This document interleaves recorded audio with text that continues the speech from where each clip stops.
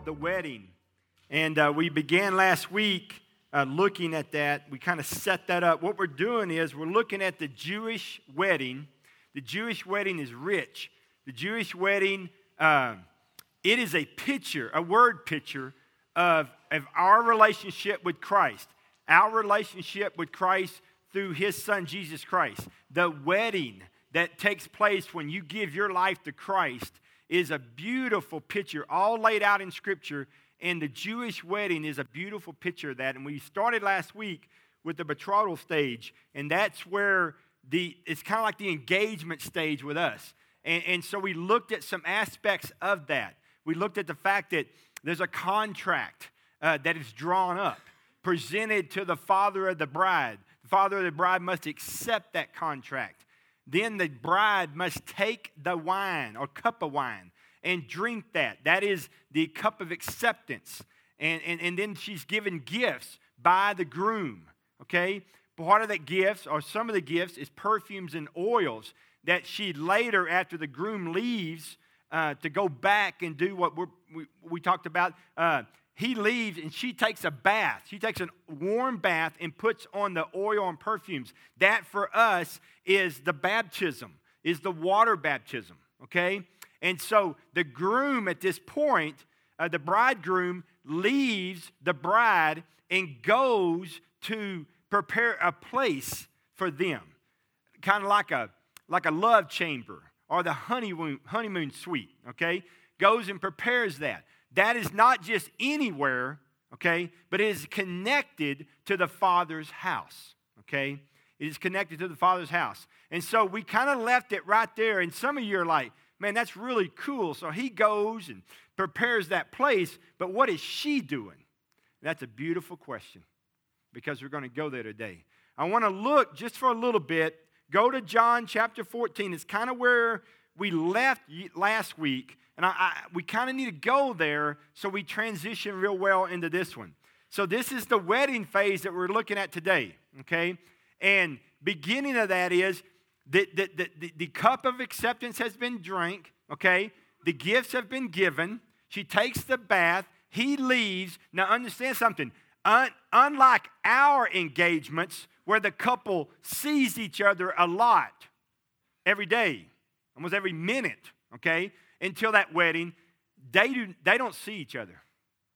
They don't see each other at all, okay? Zero, okay? At all, okay? He's preparing the place for them. I won't give it away, but she's got work to do. We'll look at it, okay? So I want you to look at John chapter 14. Now understand, this is Jesus speaking. Jesus speaking, okay? John chapter 14, verse 1, do not let your hearts be troubled. Trust in God. Trust also in me. That in my Father's house, catch that, in my Father's house are many rooms. If it were not so, I would have told you. I'm going there to prepare a place for you. And if I go and prepare a place for you, I will come back and take you to be with me so that you also may be where I am. You know the way to the place where I am going. Understand something. Even Jesus doesn't know when He's coming. Okay? See, too many times we think that Jesus knows. Where is Jesus at this point? Jesus is sitting at the right hand of the Father, interceding for us. He says, I only know what the Father tells me. I only know what the Father tells me. So Jesus is sitting at the right hand of the Father, okay? He does not know when His Father is going to say to His Son Jesus that bore His sins on that cross, that took our place. He doesn't know. He just knows that what He did on the cross was what God commanded Him to do. He does not know when the time comes to come get the bride. Doesn't know. Just like in the Jewish wedding, the bridegroom prepares the place, the honeymoon suite, the chamber, the love chamber. He doesn't know. Doesn't know, okay? I want you to picture that for a little bit because I don't know about you, but somewhere in this American psychic, we're not in the Bible here, even though we're in the Bible Belt. We have this idea sometimes, and it's not right. We live in a way that doesn't line up with Scripture. It's not even defined by Scripture. Our minds are so much on this earth, and it's not heavenly. And we see stuff, and it infuriates us and makes us mad because we're not heavenly minded, we're earthly minded. Man, listen to me. You got to understand something. You, me, if we've accepted Jesus Christ as our Savior and Lord, there has been a wedding. We are married to Jesus. God the Father is overseeing everything in our life. Nothing gets to me, and that's just been filtered through Jesus. Nothing. There's no problem too big for my God because Jesus said, my kid can handle this, and if he can't handle it, when he dies, I'm going to power through him and conquer that in him. Too many times, man, we think, oh my God, my life is terrible. Welcome to the country club, man. I mean, hello. You got problems. And I'm not trying to belittle problems. I'm not saying they're not important. They're not big deal, and they're not wearing you out. They are. But too many times, man, we are too earthly good to be any good in heaven. We got to understand that this world is not feeding us, man. This world is not our home. We are passing through. We have got a home in heaven made by the King. Made by the King. The bridegroom, just like Jesus himself, does not return until the Father says it's time. Until he says it's time. I want you to look at number 2. Number 2 is simply this: making herself ready. See, people came up to me after last Sunday and said, that's really cool. So the bridegroom is making the love chamber. Mm-hmm. So what is she doing? Oh, man, what she's doing is rich. What she is doing is rich. First of all, I want you to picture something. You just got engaged, okay?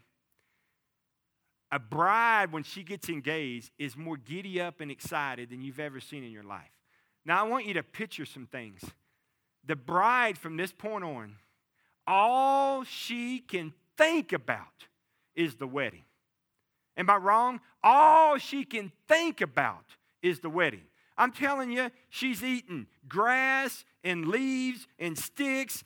I mean, she goes out to eat, and the waiter brings the bill, and it's like 75 cents. You know, a couple of carrots, some celery, some water. And they're like, how do you tip for 75 cents? I mean, that's how they eat. That's what they do. It's tanning beds. It's biceps for Jesus. They work out. They're running. It's snowing. They don't care. It's sleeting. They're like, I'm running. Man, because when that doors open up back there, they're in an eye on the place on that cat. He doesn't even exist. He's just there for decoration. How many guys, are we not there for decoration? Nobody cares what we wear. They don't. Hey, what did the groom wear? They never ask what I wear. They never ask what we wear. Does a groom ever picture his tux on Facebook? Mm-mm. Do you ever see the dad and the groom going shopping? Son, that is the one. Come on, man. Brett, do you want me to do that? No. There's no way. He will live with Coach Thomas forever. I'm telling you, he does not want me to. That's not what we do. But I'm telling you, moms and daughters will drive miles. And if they run out of gas before they get to walk the rest, come on, honey, it's worth it. They'll walk. They're picking out the dress. She got the tan. They do the eyes, the makeup. I mean, I do a lot of weddings. I go in to see the guys. I'm like, what's up, man? They're playing Nintendo, Xbox, just chilling, got pretzels, popcorn. I mean, it's like an hour before the wedding. They're like chilling out. I go in there and I tap on the door for the girls just to say hi. And they're like, wait. All right. And so I'm like, okay. So I get clearance and I open the door and, oh, Lord, help. I don't even know what carpet. I mean, it's just like what? They ain't been there but 2 hours. I'm like, what in the world are y'all doing? I mean, curling iron, maybe 90 curling irons and hair dryers. I mean, the energy, I mean, that thing's about to smoke outside. I mean, Excel's going to come shut them down. I mean, it's just crazy, man. I mean, makeup, hairspray, they're sharing stuff. It's messy, all kind of stuff. And girls, they're all like, you can't wait to see you. I can't wait to see you. They're screaming. Guys hadn't seen each other in 10 years. What's up, man? Good. How the kids? Good. What you been doing? Hunting. All right, cool. See you next 10 years. All right. I mean, that's it. Girls ain't seen each other in 10 minutes, and they just have a fit. You're screaming and stuff. I mean, that's just girls. If a guy ever greets you like that, you need counseling. We don't, that's offsides. No. 10 yards, back up. I mean, that's just crazy. But that's what they do. I mean, the girls, I never met a bride. I mean, can you picture this? Groom calls the bride. Hey, babe, what you been doing? Oh, just hanging out on the couch, eating Twinkies, cheese Doritos, got some Dr. Pepper. Twinkies. You been eating Twinkies? Mm-hmm. How many? About a box. That's like 6 this week and 11 bags of cheese Doritos. Can't wait to see you, all of you. I mean, they don't do that, do they? No, they don't do that. That's not what they do. They get ready for the wedding. They get ready for their groom. They get ready to see him. They get ready for those doors to open, and every eye in the house is on her. Every one of them. And when she comes down that aisle, man, I'm just telling you right now, there's never a moment like that. Never. But too many times for us, we know that's what's happening. We know, man, that we're saved, we're born again. We know that Jesus is preparing a place for us according to Scripture. We know there's going to be a wedding someday. Either we breathe our last breath and we die here, and then the wedding takes place there, or he comes back to get us. But can I ask you something? As believers, what's your diet like? You going to tanning beds? You getting ready? Because too many times I meet people, they just get saved. They don't care about growing. They don't care about getting ready for the bridegroom when he comes. They don't care. It's not important. They got I'm saved. I'm good. I'm good. I'm going to go live like hell and expect heaven. Doesn't work like that. Doesn't work like that. If that's all he died for, I mean, seriously? You think that's what he died for? You think that's why he's doing what he's doing? You think that's why he left this? You think that's what he wants from his bride? No. And I'm talking about the bride individually, but what about the church? Is the church ready today for the return of the bridegroom? Just ask yourself. Some of you have told me some of the worst things you've ever seen you saw in church. Why? We're the bride of Christ. It's our wedding day. He's coming back to get the church. Is the church ready? Does the church look like it's ready? Does the church act like it's ready? Does the church operate like they're expecting his return? Or does the church act like it's all about me? I'll do what I want to do. When I want to do it, how I want to do it. Nobody tells me what to do. I'll eat Twinkies, I'll eat Doritos, and I'll drink a bunch of Dr. Pepper because it doesn't matter. It does matter because we are the bride of Christ. We individually are the bride, and the church is the bride of Christ. Are you getting ready for your wedding day? Do you live your life like you're going to meet the bridegroom? The Bible tells us that nobody knows. So every single day, my friend, every breath I take could be the last breath I get. Let everything that has breath praise the Lord. Everything. Are you ready? The gifts that she receives from the groom are not for selfish purposes. They're not. The gifts that we get at salvation, the free gift that Paxton talked about, grace, the free gift of salvation is not for selfish purposes. The gifts of the Holy Spirit are not for selfish purposes. They're for building up and magnifying the kingdom of God. If you're born again today, you have a gift, a spiritual gift. Are you using them to maximize the kingdom? Are you puffing yourself up, wanting man's approval, man's clapping? No. You surrender your gift to God, and may He exalt Himself through your gifts. The gift of God of salvation is a free gift. Why does He give us salvation? Well, number one, He gives it to us because He loves us. But He gives it to us, number two, so that we might take the gift that we've been given and the story of our life, and that we might stand and sing that story of how He took us from that mud and that mire and that mess, and He saved us, and He put a new song in us, a song, a hymn, a praise to our God. And many will hear, and many will see, and many will put their faith in Him.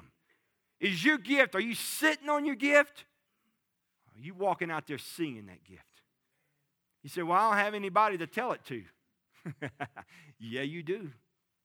And if you don't, say this dangerous prayer every morning. God, send me someone today that I can tell my story to.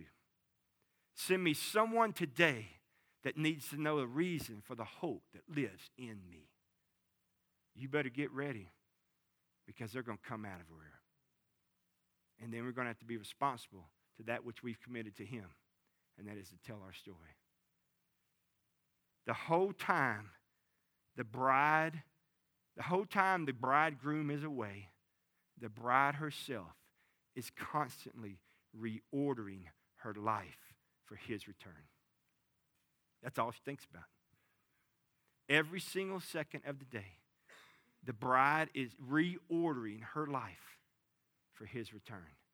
Remember, she does not know when. Does not know when. So you're like, well, this week He's not coming, so Twinkies are definitely my reward. That'll be the week He comes. All right? I mean, it's just like driving. That little cop sitting there at that 55 is not going to be there, so I'm not going to get off my cruise, and I'm just going to stay right through 75. Leela Lake, 287. Never seen one there. I have to slow down every time. Y'all like me? It drives me crazy. I think of 4 houses that I've seen. I've counted them. All right? I slow down every time, and there's never anybody there, okay? The time I don't slow down, He'll be there. The time I'm not ready, He's coming. Be ready, because we don't know the hour or the second that the bridegroom is coming. Jeremiah 15:16 says this, when your words came to me, I ate them, and they brought life to me. Is that true for you? That's the bride's appetite right there. Not when the Twinkie came, I ate them, okay? When your words came to me. When your words came to me, I ate them. James 1:22 says we must be doers of the word, not just hearers only. The bride must take the word and be able to live that word out, because everything that she does, man, is for the bridegroom who's coming. Are you ready to meet the bridegroom? Are you living every day expecting His return? Every day anticipating the return? Every day are you ready to meet Him? That's how you got to live it. That's how you got to live it. Point 3 is this: coming for the bride. Coming for the bride.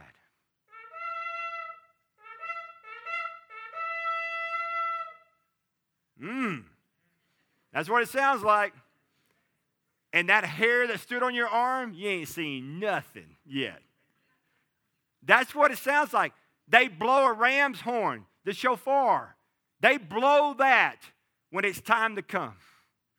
Your word, sometimes in the word it says that it'll come like a loud noise in the night. But what they do is the bridegroom's working. And finally the father says, son, it's time. It's time. Go get your bride. And as the wedding party begins to leave, the shofar is sounded. And that's all you hear in the night. That's all you hear. I'm going to tell you something. There may be dogs barking. There may be cars running. But that bride, that's all she hears. She knows. She's every single day she's waiting to hear that. Every single day. The wedding party makes its way down the street. The shofar has blown, and here they come to get the bride. Here they come. I've been in the rooms of many people that have passed away. And you hear people say, I hear singing. I hear singing. And then sometimes they'll have conversation. Some of you may have been there. They start talking. Ain't nobody in the room they're talking to. They're talking to angels, the wedding party, talking to Jesus. They're seeing some loved ones, those who've gone before them. I'm telling you, I sat there, and you could see, oh my gosh, their face. They may not have smiled in 2 weeks. They may be just suffering. But I'm telling you, there's a glow about them. There's this feel about it. And I mean, they're about to ride in to eternity. They heard the shofar. Nobody else heard it. But they heard it. And there's no turning back. All their lives have been spent waiting for that. Waiting for that. Waiting for that call. Waiting for that wedding party. The bridegroom's coming. The father's got the room ready. And they're coming. Listen to me, man. You say, well, that's just a Jewish wedding story. No, it's not. It's in Scripture. You see it right there. It's in John chapter 14. That's where he's gone. Since the cross, since he went to heaven, he's been preparing a place for us. If death doesn't take you there first, I guarantee you he's coming back to get you. I mean, you can be sitting at a football game on a Friday night, and all of a sudden the eastern sky can part. And here comes Jesus. Can you imagine popcorn and a Coke? I bet you drop it. I bet you drop it. And I bet that nacho cheese gets all over you when you see that. And can you just imagine for a second the thoughts of the people around you?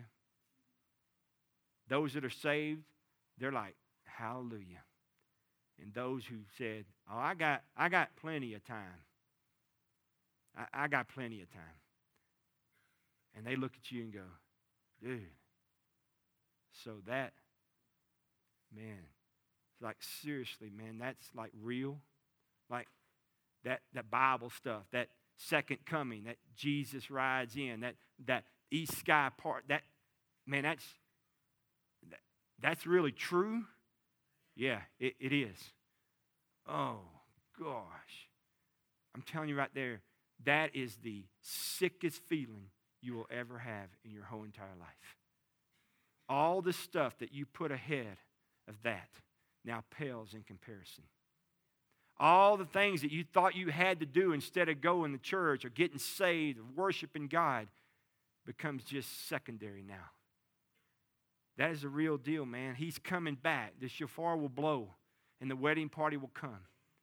Let me ask you, you ready for that? Ready. Seriously ready. And I'm not trying to scare you to heaven right now. That's not what I'm trying to do. If a man can talk you into heaven, the enemy will talk you out. Jesus says that you get saved when the Spirit of God draws you.